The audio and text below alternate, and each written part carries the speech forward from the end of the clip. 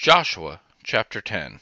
Now when Adoni-Zedek, king of Jerusalem, heard how Joshua had taken Ai and had utterly destroyed it, as he had done to Jericho and her king, so he had done to Ai and her king, and how the inhabitants of Gibeon had made peace with Israel, and were among them, they were very afraid, because Gibeon was a great city, as one of the royal cities, and because it was greater than Ai, and all its men were mighty.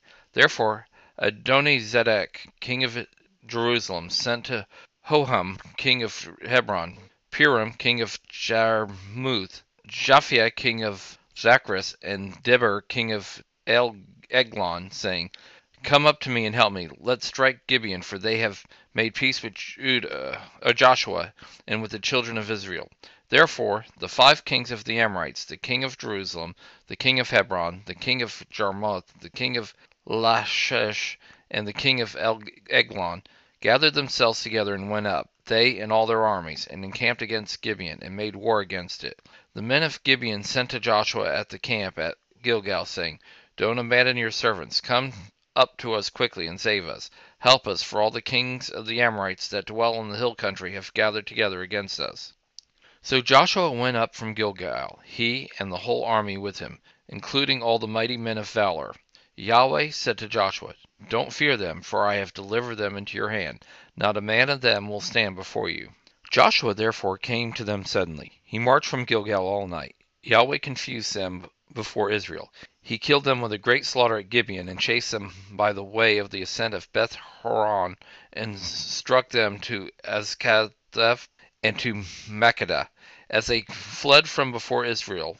While they were at the descent from Beth Horon, Yahweh hurled down great stones from the sky on them to Azekah, and they died.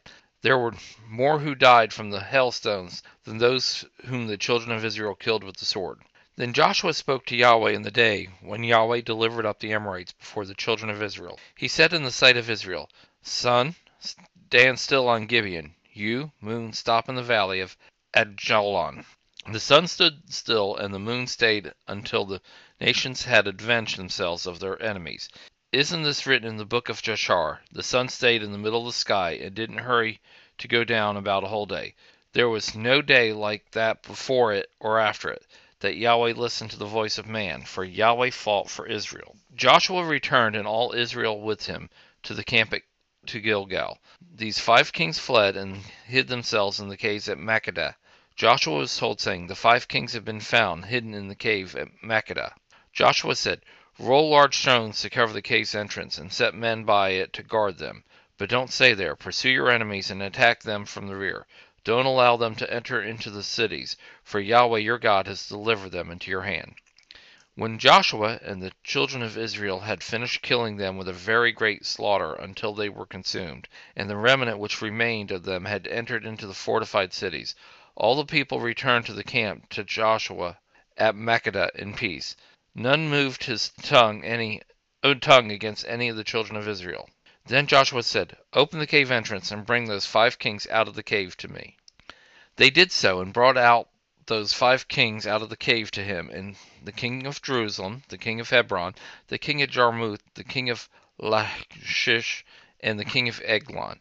When they brought those kings out to Joshua, Joshua called for all the men of Israel, and said to the chiefs of the men of war who went with him, Come near, put your feet on the necks of these kings. They came near and put their feet on the necks. Joshua said to them, Don't be afraid nor dismayed, be strong and courageous, for Yahweh will do this to all your enemies against whom you fight. Afterwards Joshua struck them, put them to death, and hanged them on 5 trees.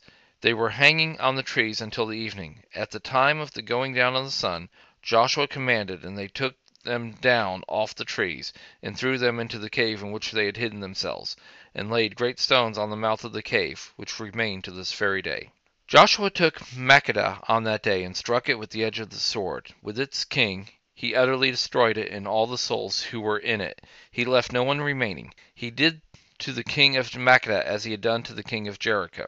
Joshua passed from Makkedah and all Israel with him to Libnah, and fought against Libnah.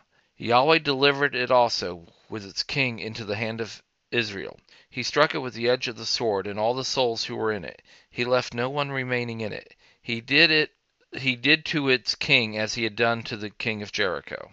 Joshua passed from Libnah, and all Israel with him, to Lachish, and encamped against it, and fought against it. Yahweh delivered Lachish into the hands of Israel. He took it on the second day, and struck it with the edge of the sword, with all the souls who were in it, according to all that he had done to Libnah. Then Horam king of Gezer came up to help Lachish, and Joshua struck him and his people, until he had left him no one remaining. Joshua passed from Lachish, and all Israel with him, to Eglon, and they camped against it, and fought against it. They took it on that day, and struck it with the edge of the sword. He utterly destroyed all the souls who were in it that day, according to all that he had done to Lachish.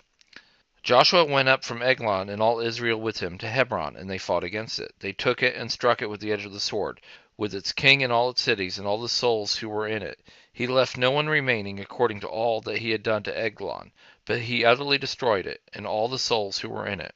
Joshua returned, and all Israel with him, to Debir, and fought against it. He took it, with its king and all its cities. They struck him with the edge of the sword, and utterly destroyed all his souls who were in it. He left no one remaining, as he had done to Hebron, so he did to Debir and to its king, as he had done to Libnah and to its king. So Joshua struck all the land, the hill country, the south, the lowlands, the slopes, and all their kings. He left no one remaining, but he utterly destroyed all that breathed, as Yahweh the God of Israel commanded. Joshua struck them from Kadesh Barnea even to Gaza, and all the country of Goshen even to Gibeon. Joshua took all these kings and their lands at one time, because Yahweh the God of Israel fought for Israel. Joshua returned, and all Israel with him, to the camp to Gilgal.